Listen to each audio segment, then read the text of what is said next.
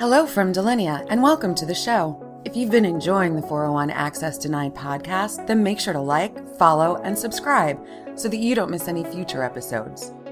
We'd love to hear from you. Join the discussion by leaving us a comment or a review on your platform of choice, or by emailing us at podcast@delinea.com. From all of us at Delinea, thank you and enjoy the show.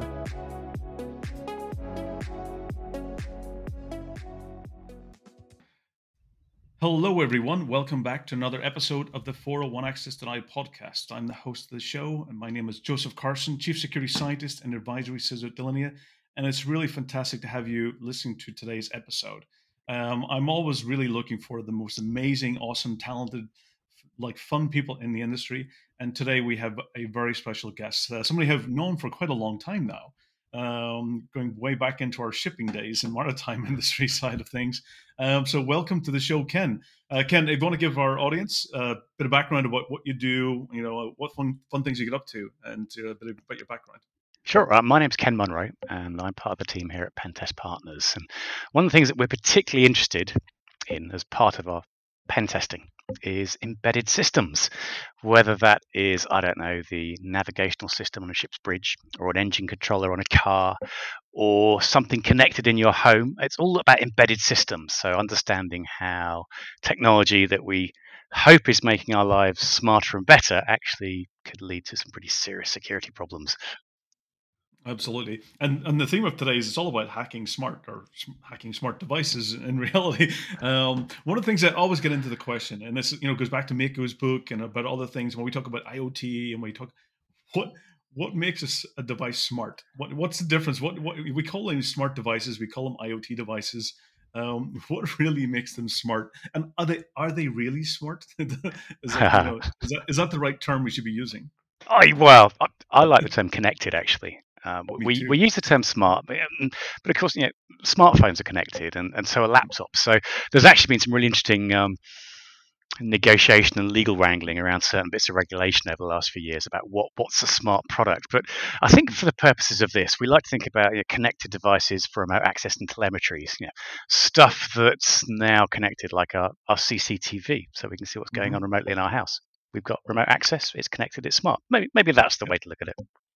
Yeah, I agree. For me, it's always about connectivity, but the question is, what really makes it smart? And you're absolutely right. It really just means that we can do things a lot more automated. We can do things when we're not present.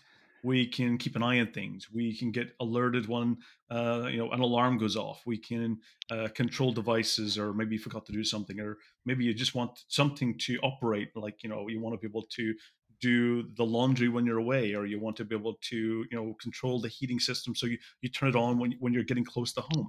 So obviously for me, it's really about that connectivity and the ability to do that, in an automated way, and a much more, let's say, to make our lives better in the end.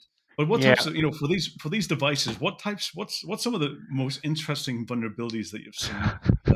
You've been doing this for a long time, and I've seen your sessions quite often. What's some of the most fun ones that you've seen? Well, I think there's definitely differences between fun and scary, isn't there?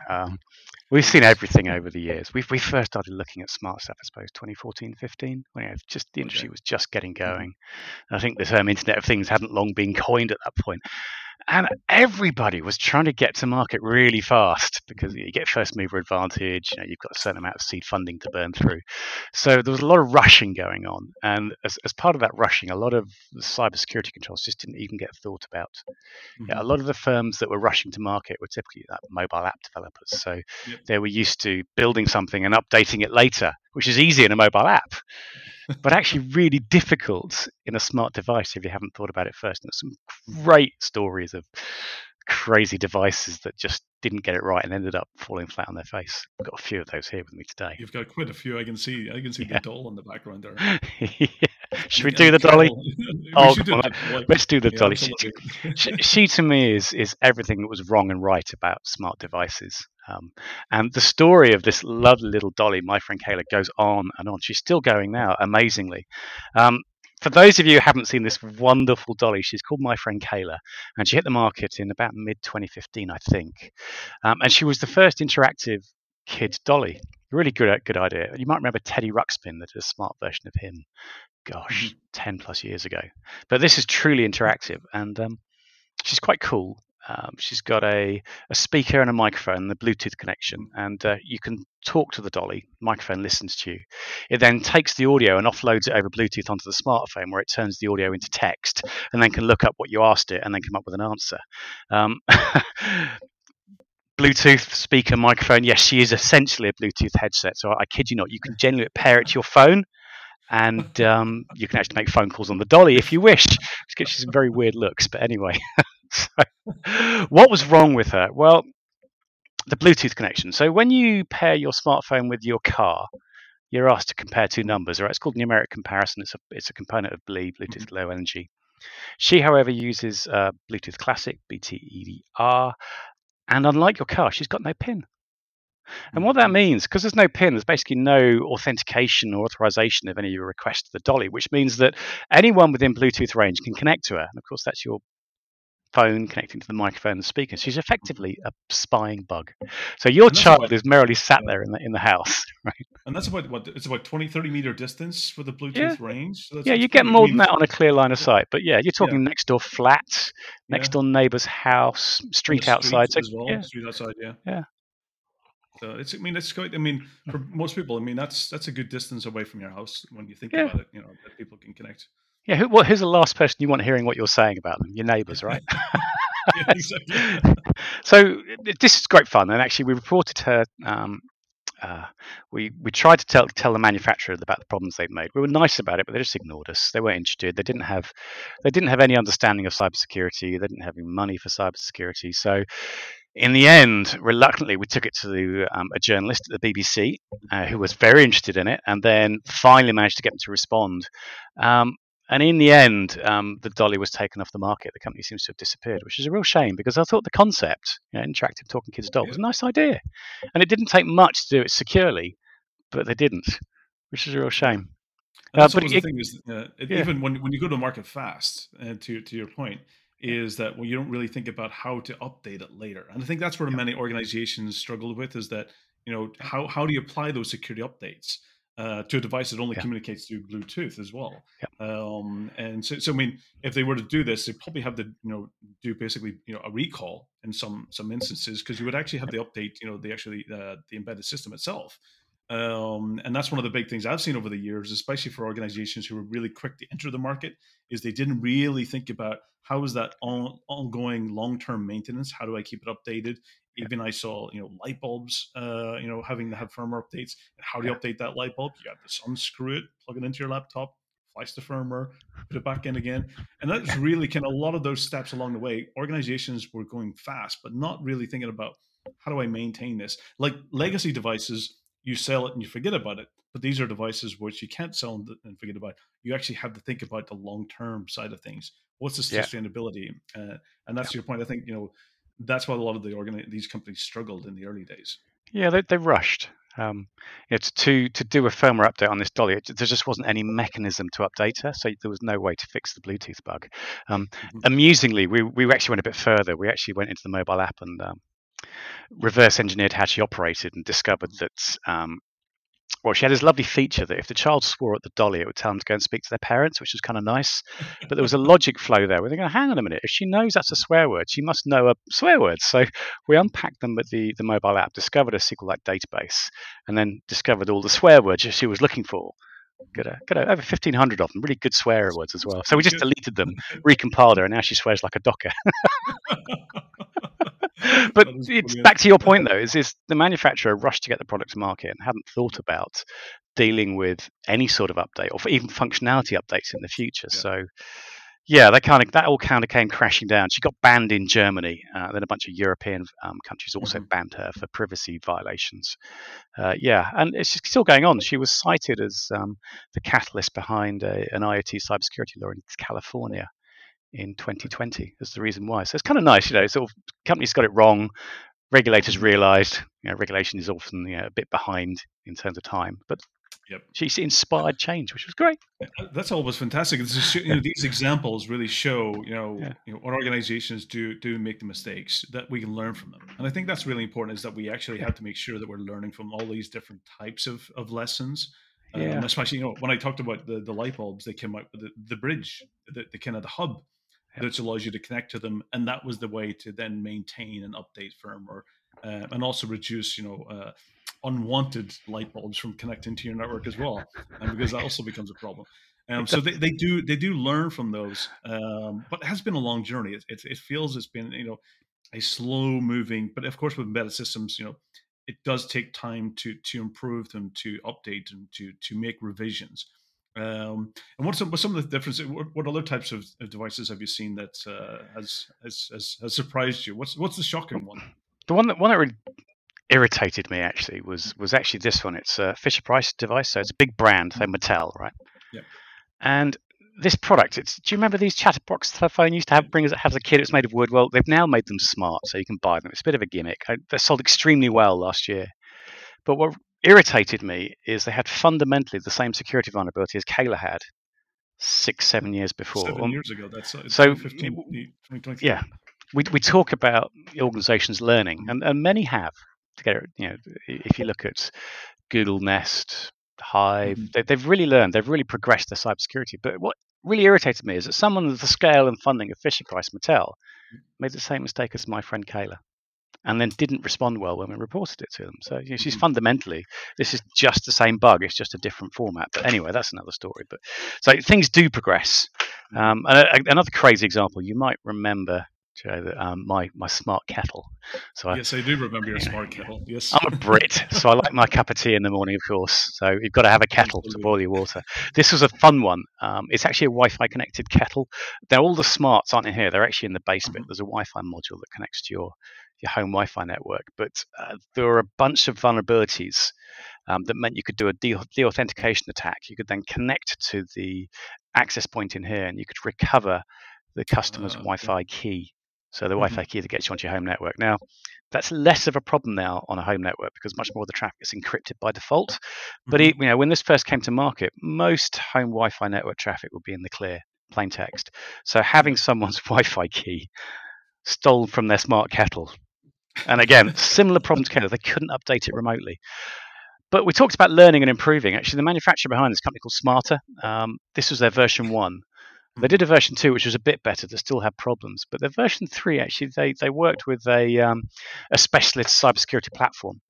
And actually, the latest version, the 3.0 version of this, it's actually a really good way of boiling your water remotely and securely. So things do progress, which is good. It's great to hear the progression of that, because one of the things is, when we talked about the updating side of things, sometimes there wasn't even an external port in many of these devices to plug into. And that also creates, how do you actually connect and modify it and update it without actually having to dismantle it and take it apart. And it's great. I mean, there is some things, of course, you want to, boil your kettle on a timer, or you want to do it remotely. There's great things about making our lives much better. What's the concern? I mean, there's a big difference in here between the consumer side of things, where, of course, it seems to be, it's all about, getting access to somebody's home network, maybe their data, maybe their devices. So very much a big privacy issue there. So what's the difference between the risk from a consumer perspective, with these devices in the home versus a company who might even, I could see a company even having the kettle in their office as well. So that's interesting, actually. So we're starting to see a lot of movements towards connected buildings, because everyone's being pushed, and rightly so, towards being more environmentally sustainable. Our buildings and offices are big consumers of resources. So to have a connected building that intelligently works out if it's going to be warm during the day, make sure that the windows are closed if the air conditioning's on, make sure you're not heating it up too much in the morning. That's a great idea. Saves a huge amount of money and reduces carbon dioxide emissions. So things like connected thermostats you'll see in offices, things like elevator controllers to make them more efficient, things like HVAC controllers, so we're not wasting energy heating or cooling our buildings. And we're seeing very, very similar security flaws in those. I've actually brought one along. This is a smart thermostat. It's actually both commercial and residential type use.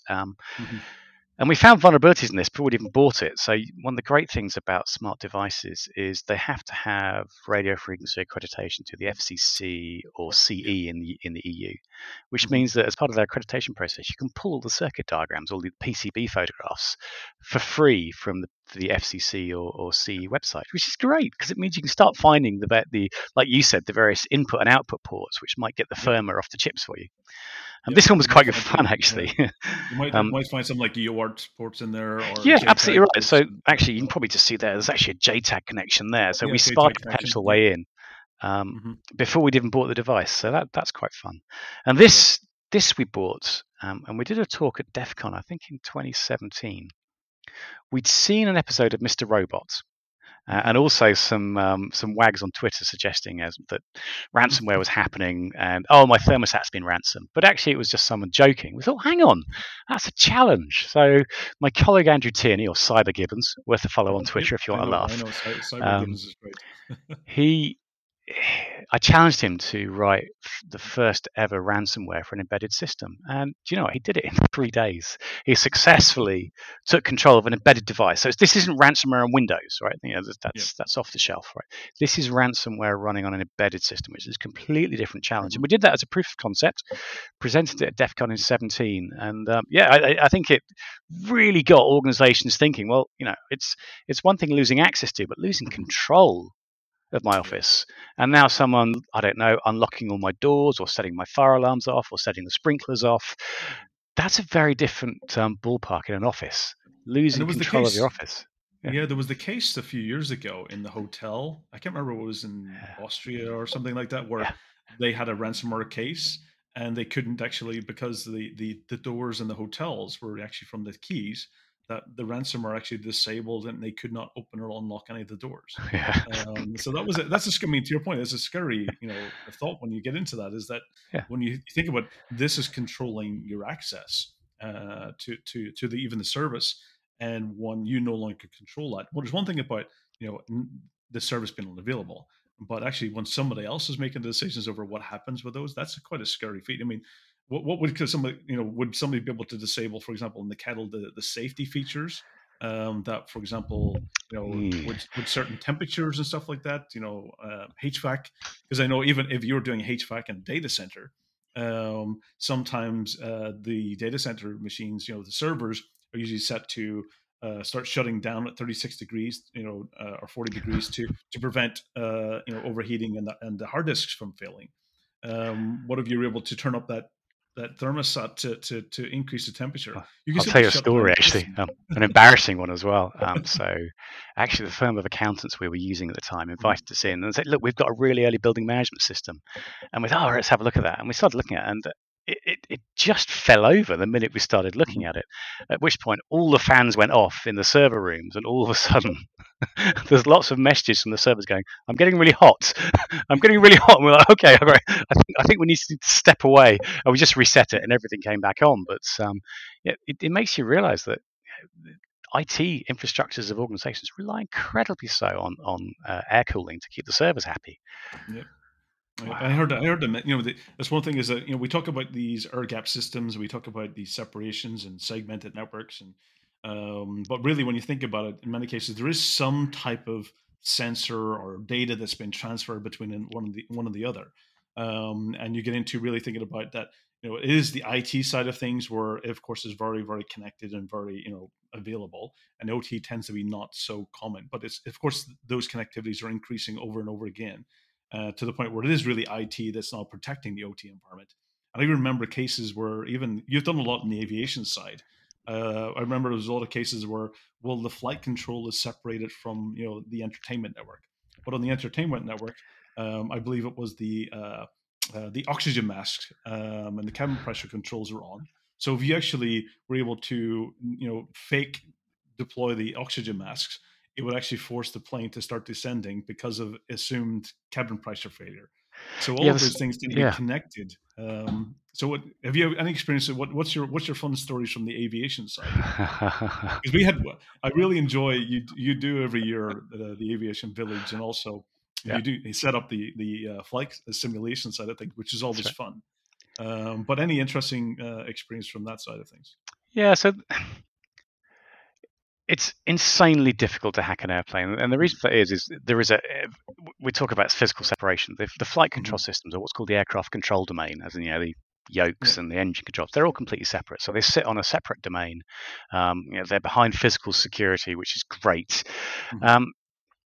And actually, it's incredibly difficult to compromise those systems. So you'll have to compromise typically 2 to 3 networks concurrently with millisecond timing. And there've been some stories in the press about hacking airplanes. They don't really line up with reality. However, of course, there is always a however, and that is that airplanes are getting increasingly connected, but it's more the information systems that go to the pilot. So when a pilot goes to take off, they don't really use full power. They don't use full thrust because it uses a lot of fuel and wears the engine. So if you've got a nice long runway and a nice headwind, you use half power, for example, if you're not particularly well loaded. But the calculators that work that out for you are typically done on a tablet computer. And we found all sorts of problems with some of the apps, some of the tablets, some of the configurations, some of the lack of lockdown that meant you could feed the wrong information to the pilot, so they didn't put enough power on. And what usually happens is you have a tail strike where you drag the backside out of the plane and causes millions of pounds worth of damage. So you can't hack planes, but you sort of can in sort of convoluted ways. Yeah. I mean, it's definitely, it's great to know that they do have, when I think about those safety, a lot of the safety systems was, of course, the main focus of that is to isolate them, make sure there's multiple systems that's actually providing the data and the controls. So it makes it very, very difficult. And they do go wrong. They do go wrong from time to time. Very, very rarely. But they do go wrong. But what's fascinating about that is it's so rare that those sort of stories make the press, which insanely rare, but also fascinating that. And I think this is something we can all take from this. Is one of the things I love about aviation. I'm a pilot, by the way, not a very good one, but I am a pilot. Is that whenever there's you did help me land the A320. So I would say you're a very good pilot. Practice. What I love, and I think we could all learn from this in general cyber as well, is in the aviation industry, if anything goes wrong, everyone shares. Everyone talks about it, and we will learn from it without attributing blame. And that is such a powerful thing that I think we could all take away on the ground, is that the more we share carefully, redact and anonymize, but the more we share about attacker activity, the more likely we are to be able to help others defend. So that's the thing I love about aviation. There's a plane crash or even a minor incident, we talk about it, we write it up, it's investigated, blame's not attributed. If more training is required, it's given. We could take a lot from that on the ground. I completely agree, because I mean, in the industry, there's a very segmented part of the industry where that one half seems to be jumping to the helping, another half of the industry tends to be pointing fingers of blame, telling we did you so. And I would like it I'd like that to change. I would like to see us all come together and to that point, sharing with responsibility. Making sure the information is there and not pointing blame, because a lot of cases we don't know the fine details, and you're only finding out what's publicly available, which isn't all the information that's happening. I think there's a lot that we. There's some really interesting communities in the USA as well, actually. So what's called the ISACs, or the Information Sharing Analysis Centers, set up during, I think, the Bush administration, the first one, I think. And they're actually partly gov funded, and they encourage industry and enable industry to share intel in a safe way. So effectively, you've got competitors sharing cyber intel with each other. That's wonderful, and I think there's a lot we could take from that in Europe too. I agree. So given that, given the government side of things, I know that there's been a lot of regulation discussion. I know in the EU there was the IoT kind of discussion. I know in the UK they talked about getting rid of default credentials and passwords and all of that side of things, and different regulations. And there's also laws in the US that's kind of looking into a lot of these changes as well. What do you think? Will regulation and government kind of oversight and policies and compliance, will it make a difference? Will it change how we do things? So I've never been a huge fan of regulation per se, because it's always too little too late, right? But actually, because I think IoT is a bit different, because it's you're asking the consumer to make an informed decision about purchasing a product based on cybersecurity that they understand. And actually, that's, I think, where regulation can and will help in this particular space. Regulation took a long while to come into effect. So one of the first we had was the Cybersecurity of IoT Act in the US a couple of years back. But that only affected federal agencies. So it basically said that if a federal agency was buying something, it had to be secure if it was smart. I'm not sure that had quite the effect that everyone hoped it would. In the UK, we had Department for Culture, Media and Sport went and consulted and came up with some clauses in the Product Security Telecommunications Infrastructure Bill, which is a mouthful, and that's just come onto the statute, which is lovely. But like you say, it talks about default passwords, but most importantly, it talks about length of support for a product, and I think that's a really important point for a consumer. Yes. So, Yeah, how long are you going to support my product for? How long am I going to get security updates for? How long is it going to last? Because there are all sorts of products. I mean, Kayla doesn't work anymore. Actually, I've got some. What is it? The one of the connected teddy bears up there that was just end of life when the manufacturer went bust. So now you've just got an expensive teddy bear. Yeah. So, but that's a great point. Is because years ago, when I've been in this industry for a long time, like yourself, is that you expected, devices to be around for quite a long time. They usually had a 5+ year life cycle. And they were independent of anything else. You'd have games consoles, telephones, laptops, computers that all had this long. And even in the industrial side of things, we've seen devices in the maritime which has been around for 20+ years. And, even when you start seeing the Windows 95 logo, you start going, well, okay, what can you do? So some devices are around for quite a long time, but I think it's really important to your point is that what's the life cycle, what's the life expectancy of those, and that can also allow you to make those more informed decisions about if you were planning something for longer, you might decide to go to another vendor to get what you really need, so that make sure that one is you're getting the updates and the post security and privacy and all of those things. To your point there was a really interesting press discussion. I think Sonos, the connected speaker manufacturer, Yes, I remember that. Yeah. Do you remember they openly said that they were going to end of life a product with, I think they gave 3 years notice or something, and the world lost its shit. It was incredible. Yeah. But actually, kudos to them because they were honest and open about it. So many other vendors have just gone, no, it's gone. Right, it's been deprecated. We've got 2.0 now. And I think it's really important that people are open and honest. Look, we are going to accept the cost of supporting and updating this product for the next 3 years. That's how long it's going to be. Okay, I'm now informed. Unlike, I think Google acquired a firm called Revolve, I think it was. They bought a hub and they end of lifed it almost immediately. And in the end, I think Consumer Reports in the US made a complaint, and then a US agency actually enforced and forced Google to compensate customers. So, yeah, it's great to be informed about what is the life of this, because a lot of times you're paying for the hardware and you're paying for the software, and then all of a sudden you find that it becomes useless, and it also gets into the sustainability side of things as well, because we're creating a lot of technology waste. As a result of this, and if it can't be reused, or what's the recycling capability after you do that end of life? Are you actually taking the devices back and repurposing and reusing them? So you also get into the whole green and sustainability side of discussion, which is also a massive area, especially around IoT devices. Because we are the worst offender there, I might add. We are the worst offender of anybody I know, because in order to do this research, we have to buy loads and loads of IoT gear. And most of it gets taken apart, and during that process, it'll often get damaged beyond repair as we're trying to extract memory and firmware and things. So we had several dumpsters of IoT waste that we had to send off to get recycled in the last week alone. It was enormous, but yeah. So don't take us as a good example. But still, it's part of that research side of things that's really identifying this in the long term, which can actually ultimately make things better. Where do you see the future of this going? What do you see in connected devices and vulnerability disclosure and getting into regulation? Where do you see the future going? What's the direction you've seen organizations in this space taking? So an interesting thing happened a couple of weeks back. So the Biden administration, I think, was an executive order around smart product cyber labeling in the US, which I think was a huge step forward. My only concern about it is how do you correctly or usefully label a product to convey its degree of cybersecurity? How do you assess it?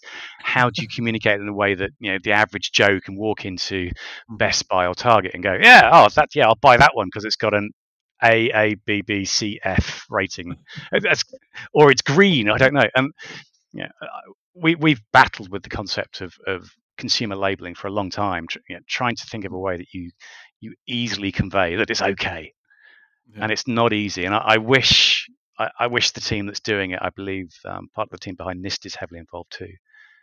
I wish them the best of luck solving that thorny problem. I mean, we struggle with that in security in general about Yeah, risk assessment, and yeah, that's something and we have lots of different labels and acronyms for all of yeah. that. But I guess the problem is that I guess it really comes down to if the price difference is so big, though, Mm, is that do you really think consumers are really gonna if they have that choice between price point, are they really going to choose the more privacy, secure, longer lasting device? I think that sustainability piece, that how long will this be supported for? I think that might be a bigger impact than maybe yeah. the security and the privacy portion. I, Is I'd this like, device going to be a yeah. 5 year thing, or is it going to be like a 6 month thing? I wish I hadn't. We've just thrown away two identical CCTV cameras. The form factor was identical. One was half the price of the other. One's hackable, one wasn't. How Hmm. do you as a consumer do it? And that's why I like the idea of some regulation, is actually to slightly increase the barriers to entry to a Yeah. certain market, so that the manufacturers that genuinely take cybersecurity seriously and really take their responsibilities with our data properly Hmm. aren't undermined and undercut by XYZ product that is Hmm. does the same things but really, really badly and will be unsupported after 6 months. Yeah. I think those that unsupported side of things, I think might be the big driver. I Mm, think that's where people might make the decision, because if I have to buy it every 6 months, that's going to be a driver to the cost. If I can buy this and it's going to last for 5 years, it's more attractable from you will pay more for that, as well, getting that security side of things as well. But you're absolutely right. You need some visibility, whether it's got yeah, privacy in there, whether it's got sustainable from a security perspective. If I'm going to plug this in, I think that's really where regulation, not only about the labeling side of things, but also about making sure that these devices have a baseline of security built into them as well, that they've got a yeah, minimum amount of standard and best practices. Those are really yeah, where organizations and for people buying those devices will at least yeah, have, we don't want the world to become cybersecurity experts, because that's not going to happen. But we want to make sure that whatever they're buying has went through a really good set of basic security practices, so that they don't need to. It's something that they can just buy with confidence, that if it's on the shelf, that's already been through a certain level of certification and checking and validation, because that can make a big difference, I think.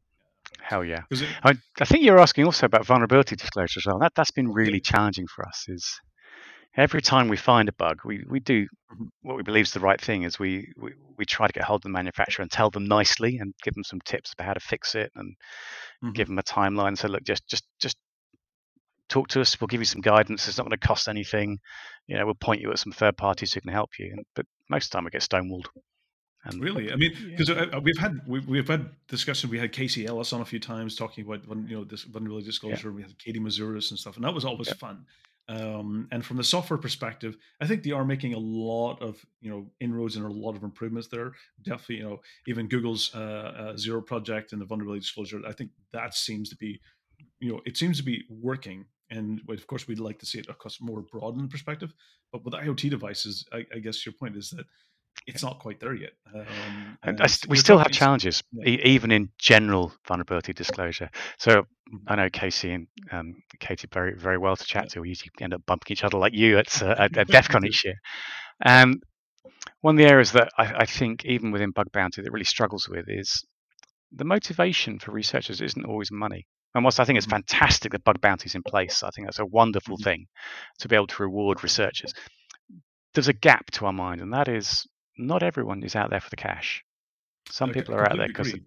yeah. And Completely a agree. lot of organizations don't have a way to receive a vulnerability report that doesn't involve Mhm.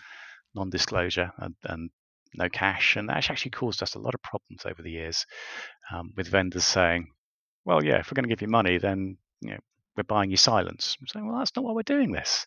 We're doing it because we'd like to see you improve it.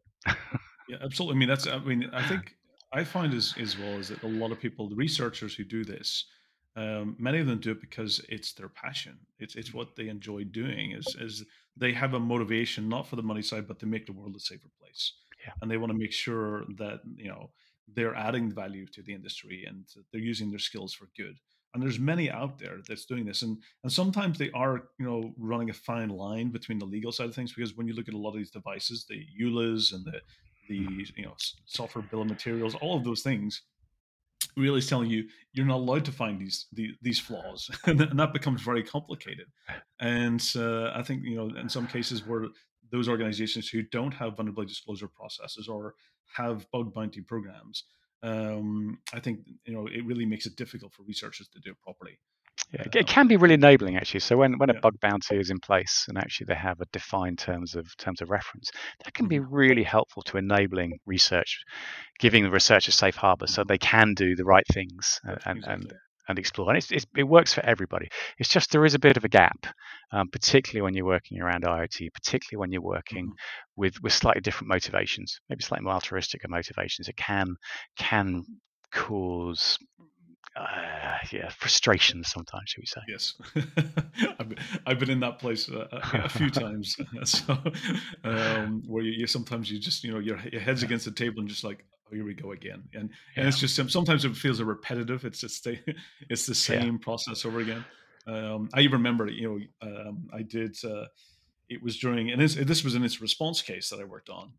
I was doing this response. I was looking into digital forensics, and I found an organization that had become a victim of the same ransomware because the criminals were simply just copy and pasting their scripts, and they copy and pasted previous logs of the scripts, and in those logs it had captured all of this organization's data, including the usernames, passwords, server names, IPs. The whole thing was in there. So I got permission to go and contact them proactively and say, hey, I'm working in this case. I find that you've become a victim as well. And they kind of responded, no, we have not. nothing to see here. Goodness, it was just the brick wall coming up, the door closed, slam, don't come back. And I went back again. I was like, maybe you haven't realized you become a victim. Maybe they're still in your network, and this is an opportunity to stop it. And door closed. That was it. And about 2 months and 2.5 months later, when I had to basically, close everything up, had to archive everything, do the supply chain, hand over all the files, and it went to the legal team and law enforcement. I said, I'm just going to do the right thing and let them know that I'm passing on the data that includes information that I had. And I said, hey, just let you know that I pass on the files, which looks like, you're a victim, to law enforcement and the legal team of the company. And immediately right afterwards, they responded. Once they knew that I was passing it over to another agency, a law enforcement, they responded and said, yep, we were a victim. We tried to clean it up. We hid it. We didn't want and that's when you start realizing that a lot of these cases, especially when even in vulnerability disclosure, it's very similar, even though it's more about the actually disclosure of incidents, is that most want to stay, they don't want the PR, they don't want the public backlash. Because again, to your point, the difference between our industry and the airline industry is that a lot of victimization, blaming, and that has a lot of negativity. I think that's, if we want people to disclose, let's say without fear, even anonymizing it, we have to make sure that we address the victim blaming side of things as much as we can and work together and do that. Yeah, The there's a really sharing of data. interesting thing. There's a flavour we've had on that with disclosure around, particularly around IoT, is someone's put their blood, sweat, and tears and finances into building something, and they've got it to market, and then some sodding security researcher comes to them and goes, it's a problem, and it's like being told there's a fault with your baby. Yep. And that can be very, very hard for someone to hear. Anybody would struggle to receive the fact that their project, their love, everything they've done for the last years has got problems. And I think it's being sensitive to that is really, really important. It can be very easy for a security researcher to come in gung ho and go, you got a problem. We're going to tell the world about it if you don't behave. And actually, what the first natural human response is probably aggression. So Yeah, I one think needs to be you, really take real care with the way one does yeah, you bring up a really important point, and this is probably where we can do some training around this type that. of thing, is how to disclose with responsibility. But it's not like pointing fingers, but it's Yeah, like, let's help make your baby better yeah, together. Let's help address the issues, and I think there's a way of dealing with that, and I don't think yeah, I agree. I've seen some of the ways. I even just saw somebody doing a bug bounty for another organization recently. I saw the message that there is a way of doing it with, that's ethically, with what's the right word, with I'm trying to think about it, with empathy. that we're not pointing fingers and saying, you did a bad job. What we're saying is you did a great job, but let's make it safer. let's make it better. A new term, empathetic disclosure as opposed to ethical disclosure. I like that. It's a good choice for a future talk. But Ken, it's, as always, it's been fantastic having you on, and really, your knowledge and insightful and what you do to the industry is definitely making the world a safer place. And and definitely, I'm always excited about some of the future revelations and details you'll be sharing. So, and I'll be looking forward to catching up with you at DEF CON this year, and we should definitely grab a drink together. But it's been fantastic having you on the show. Any final words of wisdom for the audience that is there any resources that you'd recommend people to go to that can help them find more information about this? Well, okay, if you're looking for advice around IoT, so we wrote some development guides a little while back, just the questions to ask early on. More than anything, in fact, for anything to do with cyber, but particularly IoT, is get a bit of guidance on day one. It's so much cheaper and faster to build cybersecurity in at the beginning, like the right choice of microcontrollers, the right choice of storage memory, the right PCB manufacturer. It's so much cheaper to build cybersecurity in at the beginning than it is to try and retrofit it in after you've already been to the fab and had your PCBs designed. So start early. It's cheaper. I completely agree. Changing the Bluetooth module much later is a very costly thing to do. And that really gets to the point is that we have this whole shift left concept, and we have security by design. And ultimately, I believe that, the next step after that is getting to security by default, is that becomes the ultimate, the ultimate desire, goal is to make sure that it's not only by design, but people can actually use it easily as well. And that's an important factor. Ken, it's fantastic to have you on. I always really enjoy talking to you. I'm looking forward to flying the next simulation as well at some point. I did miss InfoSec this year, so unfortunately I wasn't there. But we'll be there in the Aerospace Village at DEF CON this year. So if anyone's listening wants to come along for a little fly, do come along. It'd be great fun. Good to see you there too. So for everyone, tune in every 2 weeks for the 401 Access Tonight podcast. I hope this has been very educational and very insightful into, all the things smart, connected, IoT, embedded systems, and really giving a bit of insight into that world, because definitely it's something that's going to impact our lives on a daily basis. It's going to make our lives better, but we also want to make sure that it stays, that it's safe, that it's secure, that it's private, and that we have knowledge and we have the visibility to make the right decisions. So Ken, it's been awesome having you on, and look forward to catching up soon. For the audience, see you again. Take care and stay safe. Thank you. This podcast is brought to you by Delinea, the #1 privileged access management solution for enterprises with complex hybrid IT environments. You can get our free ebook, Privileged Access Management for Dummies, by visiting us at delinea.com/PAM for Dummies. That's delinea.com/PAM, 4 dummies. From all of us at Delinea, thanks for listening.